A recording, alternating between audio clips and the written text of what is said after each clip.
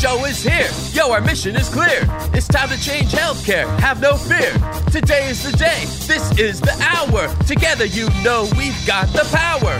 Drop the silos. We're all the same team. Experience, business, tech, and marketing. How can anyone be satisfied with the way things have always been? Yeah, we've tried. So join us now. Join the revolution. Consumer first health is the evolution. Status quo, more like status no. Yeah, this is the healthcare rap. Y'all, come on, let's go. New choices, new platforms, new care models. In the healthcare of tomorrow, consumers win.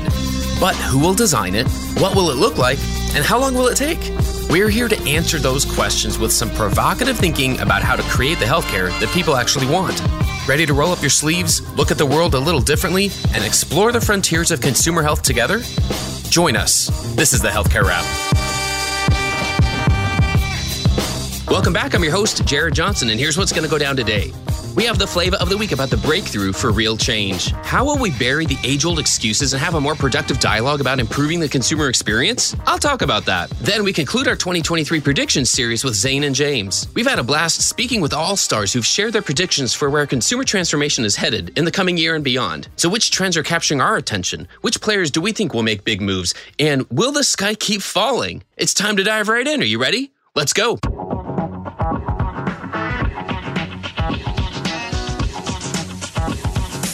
Flavor of the week. I hope in the coming year we start to bury the age-old excuses and have a more productive dialogue about improving the consumer experience of engaging with the healthcare system. We still hear things like this all the time. We'd like to make your experience easier for you, but the system's just too complex. We'd like to tell you how much it will cost before your visit, but we can't tell you until your insurance processes the claims a few weeks from now. And then you'll have 10 days before we send you to collections. We can see you in 49 days. Would you like us to fax you a reminder? We wish you could show you your records, but HIPAA. We know it's hard to navigate, but just use the portal. Oh, and remember now you have to pay to message us. Sure, the information that we provided you is written at a 14th grade reading level, but don't Google your condition because it's all wrong. All of it. Don't blame us. We didn't build the system. We just work in it. Okay, here's the thing. The calls to improve the experience aren't going away. A good friend recently asked, while I agree with this sentiment completely, more federal subsidies to hospitals, not patients and caregivers, only increases regulation, government-run healthcare, and more of the same thinking. Not the path to change or consumer first, in my opinion. What's the breakthrough for real change? I thought about that a lot, and I have 3 responses. First, I'm looking to the long term. Consumer transformation is hot on the heels of digital transformation, building on the foundation of the last decade. 10 years ago, there was very little digital involved in the consumer-facing elements of the patient experience. Change didn't happen overnight. Second, I'm looking at parity in the industry. There are 6,000 hospitals in the U.S. In 2021, Kaufman Hall analyzed 100 of them and their readiness to embrace consumer-centric strategies. They segmented the industry into 4 tiers. Tier 1, the early adopters with a dedicated focus to building a consumer-centric infrastructure, made up just 7% of organizations. But Tier 2, the early majority that were not far behind as far as their desire to approach consumer transformation, made up 46%. So we can look at that 7% figure and think that no one will ever figure anything out. Or we can look at tiers 1 and 2 together and realize that more than half of the organizations are actively investing in transformation. That's encouraging to me. And the good news is that tiers 3 and 4 probably aren't even listening to this podcast. Finally, while it's easy to feel negative, this is when innovation happens. The best thing that happened for the web, in my opinion, was the .com bubble bursting. Is this correction going to be painful? Absolutely. But it's time for the excuses to end. I don't know if hospitals and health systems are where the greatest changes will occur.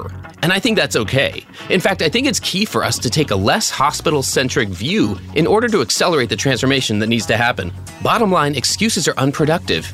Action is the future. You are important. If you're listening to this podcast, you're part of the innovation that's going to turn this trend around. My invitation to you in this new year is to be a part of the consumer-first health movement. Stand up and say, status quo, we're coming for you. That's another way that we'll build the healthcare of tomorrow. And that's the flavor of the week.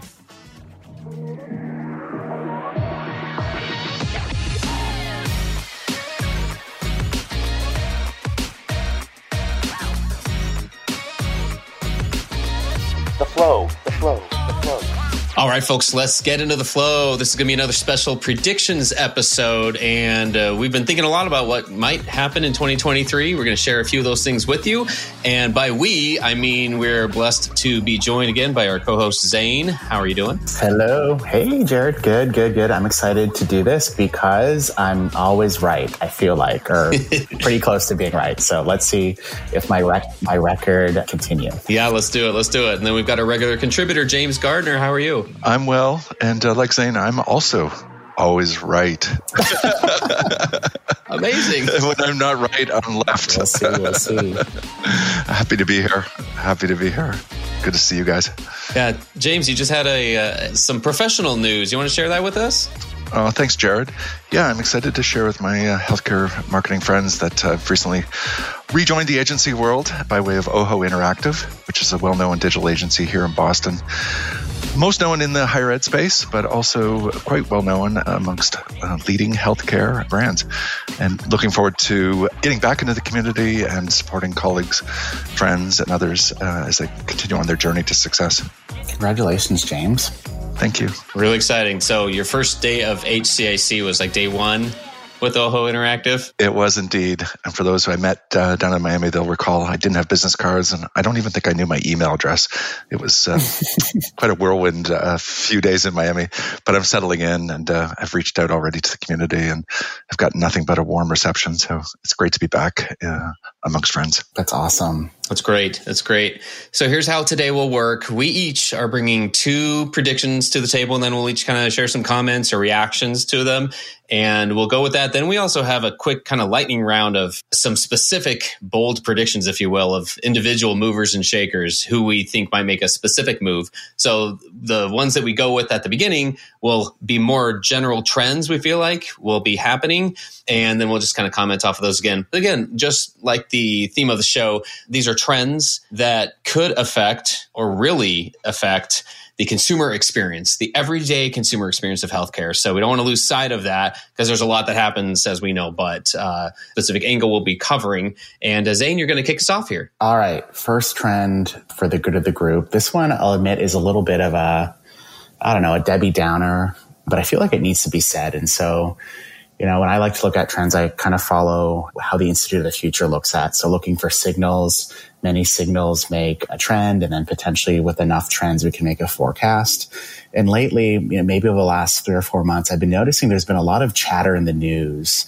And I guess I would describe it as like an increasing scrutiny for nonprofit hospitals as it relates to their tax exempt status. And so I really think that's going to continue to get bigger and bigger and louder, and for a couple reasons. First of all, and maybe not all listeners would know, but through COVID, nonprofit hospitals received, literally helicopter dumps of money sometimes to support them through the pandemic, which makes a whole lot of sense. And so a lot of subsidies going into these hospitals. What we're also seeing is like scrutiny around the amount that executive leaders and CEOs are making. And so there's an excellent report out there by the Kaiser Family Foundation who talked about how, in some of the, worst equitable pay, if you will, health systems, executive pay is like 26-1, the average rate, which is massive. Again, within nonprofit health systems who don't pay taxes.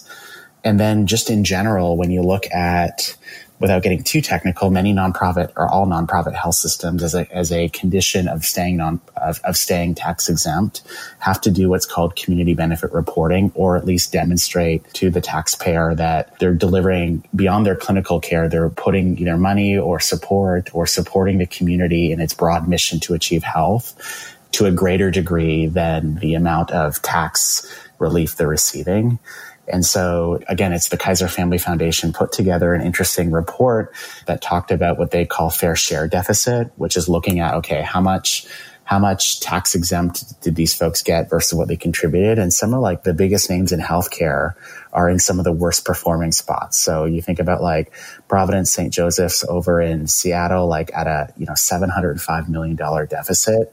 And so for all those things I just listed and more, I really think this is something that's going to come to a head because taxpayers, are really trying to understand what is really the value of health systems beyond the obvious. And so I think some implications that will come for this is health systems will really have to think about what their partnership paradigm is and maybe start to think about partnering with disruptors, not just to stay in business, but also to show that they're connected to community and adding value. The other thing that I think health systems will need to really get good at is actually calculating, what is their community benefit? Like, what are all the benefits we're bringing to our community? Usually that's not done very well. And then lastly, I think health systems will have to really start to think about how do they invest locally, procure locally, hire locally, all things that contribute to their community benefit reporting, and might be a great strategy to start looking at funding local innovation within their geographic regions. And so that's my prediction, that this thing's going to continue to grow, come to a head, and get a lot of attention. But curious what you guys think. Well said, Zane. And you couldn't be more timely with your observation. The Wall Street Journal had an exclusive deep dive into the commitments that nonprofit hospitals have made and how they're delivering on those. And it was really disappointing, to be honest. They were able to showcase a lot of the hurdles and obstacles that health systems have knowingly or unknowingly put up in the face of patients, seeking what should be free or subsidized care. So there's a lot there to process, and it is the kind of issue that will attract the attention of a new Congress, let's just say. On top of all that, obviously, we're in a period of record profits for health insurers, which attracts the attention always, at the same time as a lot of health systems are struggling. So I see that as also being a friction point, if you will, that's going to attract people's attention. I just think this, this whole notion now of health executives crying foul, especially on the provider side. So here in Michigan, I know there's a lot of talk for more subsidies to get them through this really interesting economic time. And it's I just don't think taxpayers want to hear that anymore. There's enough money in healthcare. Why isn't it getting to the people that need it, right? I have a feeling there's going to be a lot of that. That's where the discussion is going to go. The national discussion, the public eye. We're going to start hearing more questions like that. Why is there so much money here? Why isn't it getting better? Spot on, Zane. James, do you want to keep us going here? You've got your first prediction here? Yeah, so I wanted to put a spotlight on a topic that we've discussed at length on the show. It's a trend that we've been following as a group, but I want to just make sure that the world continues to keep its eyes on this idea of consumer-empowered healthcare. Consumers being empowered both through new tools and information, that they continue to find online and take advantage of, but also that they're motivated to use by virtue of the increasing prevalence of high deductible plans that really force people to seize control of healthcare decisions because they've got skin in the game in a way that traditionally they've not. Accelerated, of course, by a softening economy, where more and more people are going to unfortunately find themselves with poor health insurance or no health insurance. So all these things motivate people to really pay attention to where they get care, when they get care, how they pay for their care, and whatnot. Something we've seen, for years, but I think it's going to be an accelerating trend going into 2023. The implications that I'm most interested in personally is how we can provide value for those seeking care, right? Great quality care is table stakes. Most every health system has figured that out. But the economic side of that is still kind of a question mark. And you guys know I've been following retail health for a number of years. And part of the promise of those in the field, especially Walmart and others, is this promise of cash pay services that are extremely economical and that get people back into the system and potentially at scale help crack the code on accessibility, because economics are a huge barrier to accessibility, which is the curse of the healthcare system as it exists today. So that's a trend that we've been watching, and it's a trend I'm going to continue watching with serious implications for everyone who's delivering care to the population. Yeah, I remember it's been a game changer for me to hear both of you talk about the emerging cash economy, talking about high deductible health plans, and just recognizing that in and of itself is not only not talked about very much for whatever reason, but it is going to be one of the main drivers why it's worth spending time improving your experience and just making any part of it easier, because there's going to be more shopping of our choices there. And I think that starts at the top. I think the recognition, prioritizing things, being able to understand the need to do certain things and hire in a certain way, hire for certain skill sets that have to do with consumer transformation, that starts at the top. And the mini trend under that I've been keeping an eye on is the rise of the chief consumer officer in healthcare organizations.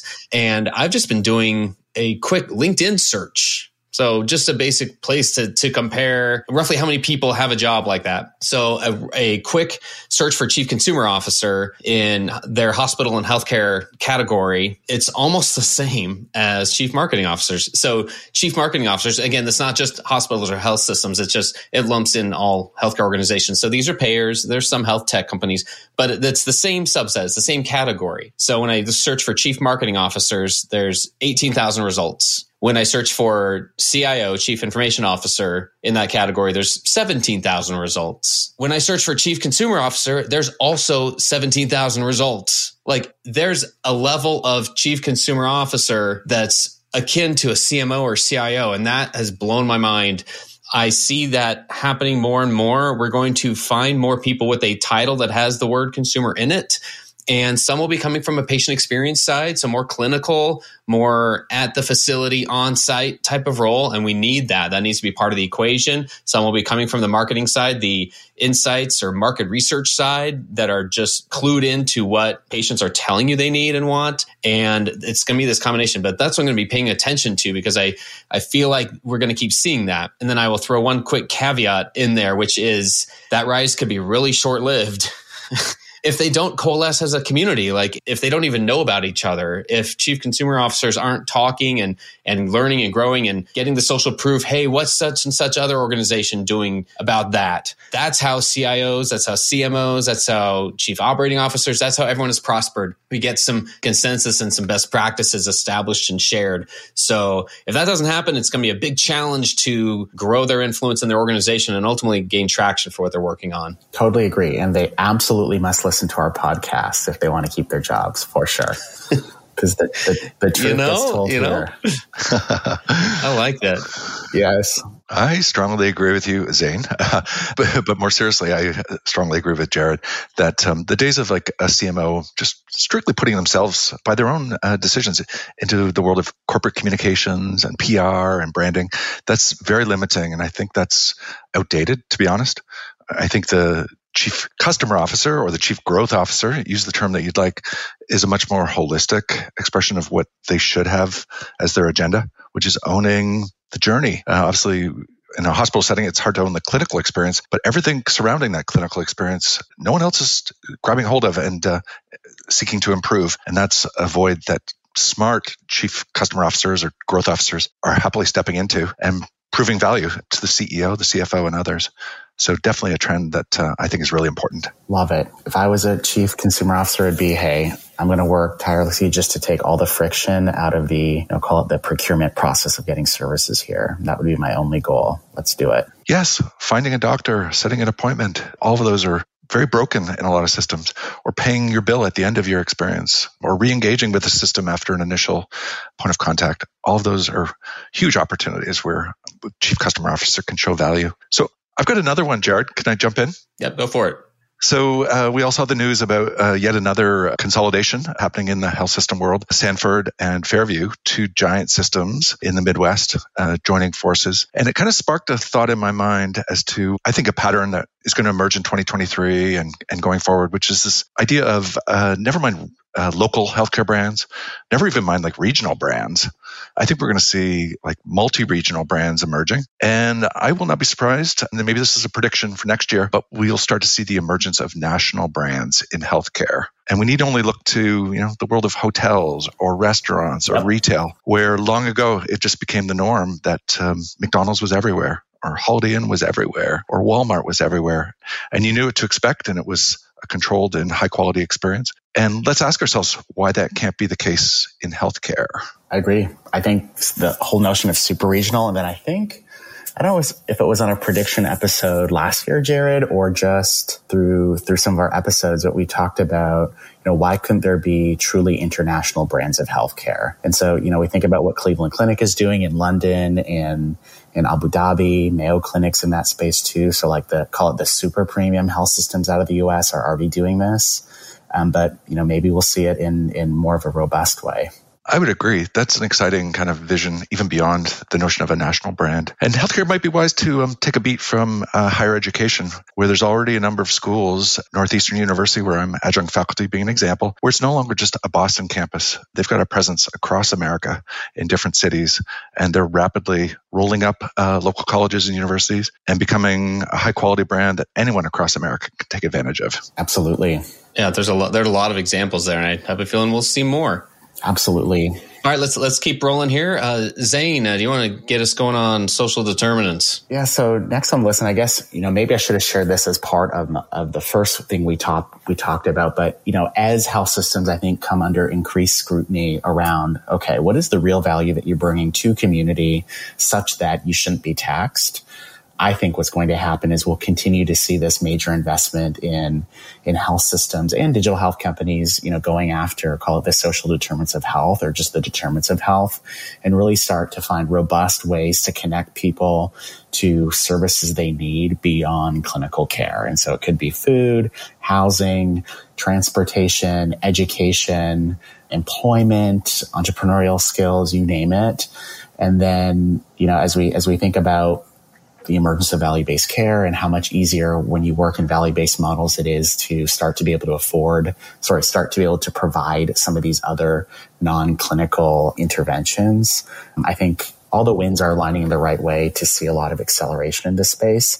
And then the politics on all this are aligning too. And so I think you'll just see a lot more people just interested in getting to that space and actually doing something at scale. And so it remains to be seen. I really like that. I think sometimes it feels like it's outside the purview of a health system other than what their typical community engagement is. And yet when you're in that marketing meeting that everyone's like, how come we're not growing as much as we're supposed to be? Let's do more of our tactics. Let's do more performance marketing. Let's do more data-driven campaigns. Let's do more. That's always the answer, it seems like, in those meetings. And yet, how often do we take a step back and say, let's seriously take a look at, have we actually examined what influences somebody's healthcare choices? I know in my experience in hospitals, at least, we didn't have that conversation very often. And I always wondered, if that would benefit us a little more to examine more about why people, how much time it takes to get them to the point where they're ready to seek care. And is it just a simple matter of saying, oh no, we're the best? We're just joking about US News badges, right? Does seeing an ad for a certain type of procedure, if I wonder if I'm eating well enough, if I know I'm not, if I know I'm not getting the right nutrition, I struggle with transportation. I mean, there's some of the basic social aspects of it, but there are way more aspects of it that drive your health behaviors than a lot of leaders talk about, at least on the surface, or at least, in my experience. Totally agree. And this is where I would encourage our listeners to look outside of the United States for examples in innovation. And so, prior to working in the US, I was working in Canada. We were a lot more, or we still are further ahead than the United States when it comes to that way of thinking. Obviously, when the health system is socialized and essentially run by the government, it's a little bit easier because we would just work with our fellow respective ministries in education, in housing, women's services, you name it, to start aligning our programming together. But there's some really remarkable things being done in Canada and the UK and so on and so forth that I really encourage people to look at and see how they're thinking about it. Nice. All right, we'll keep rolling here, James. You got another one for us? Yeah, I had a thought just about an idea that has kind of got me excited around a new way of thinking about the role of a marketer at a health system, which is taking a beat from hotels and airlines and restaurants, where it's given that what they're selling is a perishable supply of time or resources. We can all imagine when a plane takes off and there's an empty seat, that's revenue lost forever. So they take that very seriously to manage availability of inventory and manage that demand to fill those seats, even if it's at a discounted last minute kind of rate. And it struck me that there's parallels with the health system that maybe haven't been completely explored.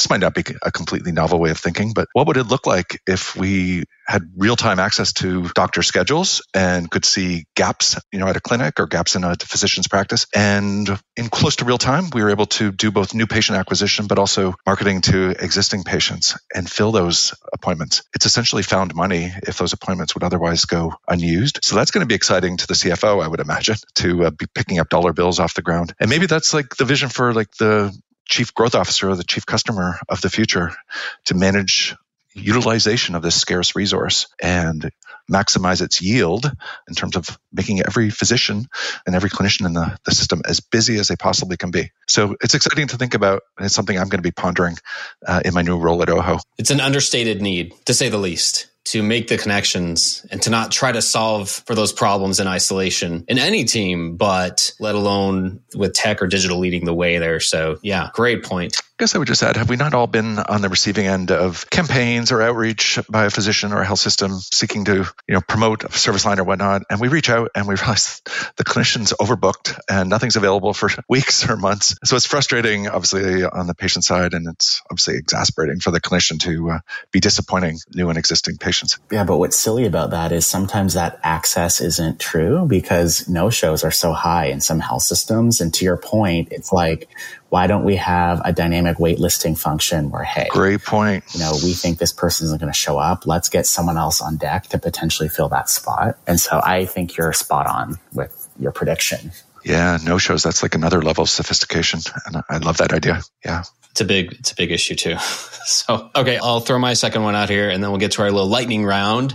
My other one had to do with value-based care, where I think we will see more of it. And maybe it's just slightly influenced by some of our recent interviews. Dr. Gordon Chen from ChenMed, Tim Berry, CEO of VillageMD, and Dr. David Hatfield with VillageMD, their president. Just some of the ways that they go about describing their direct contracting. VillageMD, I believe, were the ones who said they're the largest direct contractor with CMS, which gives them the incentive. This is all about aligning incentives. So where does it actually pay to have the needs of the patients and the providers and the payers all aligned? And instead of that just being a fun, fluffy thing that nobody's really trying to work towards, this might be led by some of the bigger players in this space. We can point to United Healthcare. We can point to CVS/Aetna. We can point to payviders, regional ones like Geisinger. And we can look to some of these, retail disruptors like VillageMD and ChenMed, who are just on a different level. They are taking it seriously. And so the example of VillageMD was when you have Dr. Thomas Cornwell, in my mind, as a pioneer of house calls, of home-based care. It's awesome. 34,000 house calls on his own. Yeah, that's insane. It just blows your mind. And so for that to be able to be wrapped up in their business model where it says, we can show this now that it actually pays to come see the patient in their house. Dr. Chen said the same thing with ChenMed. On average, they see their patients once a month, and the majority of their patients have 5 or more chronic conditions and are 65 or older. So they have a very specific population, but it's because of the contracting that's in place. So I just see a lot more of that happening. And whether that is movers and shakers, some of the big four that we always talk about, or someone else, I definitely see more of that. And that drives a lot of the marketing conversation, the experience conversation, and to a degree, like even the digital user side of the equation. So it kind of trickles down from there because that determines who in the first place is engaging with the patient. James, any thoughts on that one? Completely agree. The conversation with Tim Berry is one that I've gone back to and listened to 3 times. And there's a lot there. They really are at the forefront of reimagining value-based care and what it means to be in the world of primary care. It was a really exciting conversation. All right, well, let's do this. Let's roll on into our lightning round here. And so these will be kind of shorter responses, but we each took some time to think about some specific movers and shakers, if you will. So I want to make more specific predictions about moves or trends that we might see from specific players. So let's see. James, you want to go through your first one here? Or actually, why don't we just have you go through all yours real quick, and then Zane, and then I can just share. I just have one or two. So I've got a few, and it's with some trepidation that I put these out there because I feel like we're going to revisit these in 12 months and we're all going to be chagrined at our optimism or pessimism, as the case may be. But let me go first. And I've got one that I didn't even share with you guys. So it's breaking and new. In the world of U.S. News and World Report, we saw this week that law schools are abandoning participation in the ranking system that for years has dominated student choice. So Yale, Harvard, UC Berkeley have willingly opted out of participation in that ranking system. I've never been a proponent of these rankings. I think they measure the wrong things. I don't think they do justice to the decisions that students, patients, and others are making. We know they're easily gamed, let's be honest. So for a lot of reasons, I'm not a fan of them.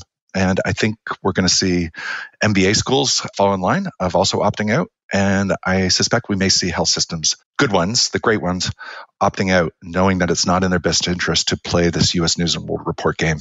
I love that idea. I need to say one thing. So when I used to work at a health system, one of my jobs was to figure out our U.S. News and World Report strategy. And I told the chief medical officer, I said, you know what, my strategy, if it was just me, is to issue a press release and get out of this because it's a scam. It's pay to play. It's stupid. It doesn't actually help patients. And it's really just an ego boost for healthcare people. Like, why are we giving these people money? It's dumb. It's totally dumb. And it actually, believe it or not, we looked at the data. It actually disincentivizes us to do what I talked about earlier, which is actually serve the community. So long story short, I agree with you. Yes, it does incent bad decision making, which is really unfortunate. Okay, prediction number 2. I've been following Walmart Health since their early days in the Atlanta area. They announced some exciting expansion plans not more than 3 or 4 weeks ago that will have them growing their footprint in Florida, getting close to 50 clinics, I would say. And my prediction for 2023 is that by the end of the year, they will be closer to 100 clinics across the country than 50. So I think there's more growth to come. Their team is reinvigorated. They've got leadership that's really excited about building their retail footprint, their telehealth footprint, and bringing really exciting solution to dentistry, to primary care, to audiology, to x-rays and labs, and a whole slew of other desperately needed healthcare services. So I think whether it's in Florida or other markets, it's overdue and it's going to be very well received. The last one I wanted to highlight was ongoing M&A activity. And I don't think that's a big idea, but I think we're going to see retail health players continue to roll up their primary care presence. And I'm looking at you, CVS, despite a recent acquisition that's quite sizable. I think there's another one coming to get into the crosshairs that Amazon, Walgreens, and others have already identified. It's a gap, no one at CVS at the top most levels, and one that I think they'll fill, if not by the end of this year, certainly in early 2023. That's all I got. All right. Well, we're going to keep score, right, Zane? Yes, totally. All right, Zane, what do you got? Yeah, I think for me, one of them that comes to mind, this might be a little bit weird, but I think the future is really going to belong for some of these digital health startups that we may never hear about, but they're the ones enabling others. And so one of them in particular is called Sprinter Health. Discovered them a few weeks ago. And what they do is they essentially fulfill the home care component of other digital health companies' promises, if you will. And so, for example, they, can send out clinical teams to go do lab draws, do some basic, primary care. They can also transport goods, services, equipment, you name it. And then they also have a platform that helps whether health systems or digital health companies like administrate, coordinate, their drivers, their whole clinical teams. And so I really think some of those companies are going to start to take a lot of prominence as healthcare continues to move out of the hospital and even out of ambulatory into the home. There's going to be, like Sprinter Health and others, this whole army of folks who I think are going to get a lot of business, because at the end of the day, traditional healthcare still does not know how to go mobile and coordinate and orchestrate people, tools, and equipment in the home. And so I'm looking for groups like Sprinter Health to do really well over this next year. I like it. All right. So I've got a couple here. The first one I was thinking about, we've referred to a lot of times these tiers, if you will. You got the big four, Amazon, Walmart, Walgreens, CVS. And then you've got the middle children, which I really like that term because they're the ones that they're not the smaller startups. They're not the big four, but they're still retail or big tech brands with a significant market cap that's big enough to throw it around a little bit, throw their weight around. And I think one of those that's on my radar screen more and more this year is Best Buy. I feel like they're going to make another big splash acquisition, maybe in home-based care. I don't think they're okay with CVS just saying, hey, they spot Signify Health. So like, hey, we'll just let them have the at-home part. No, that's where Best Buy's been really functioning and really, they bought Current Health. They've been in this space, and I feel like they'll quietly become like the top of the middle children tier. And that could be with a player that's not necessarily selling devices. I mean, they offer a lot of consumer devices. Their two most recent announcements were Geek Squad being deployed to set up at-home devices, and then the selling of over-the-counter hearing devices.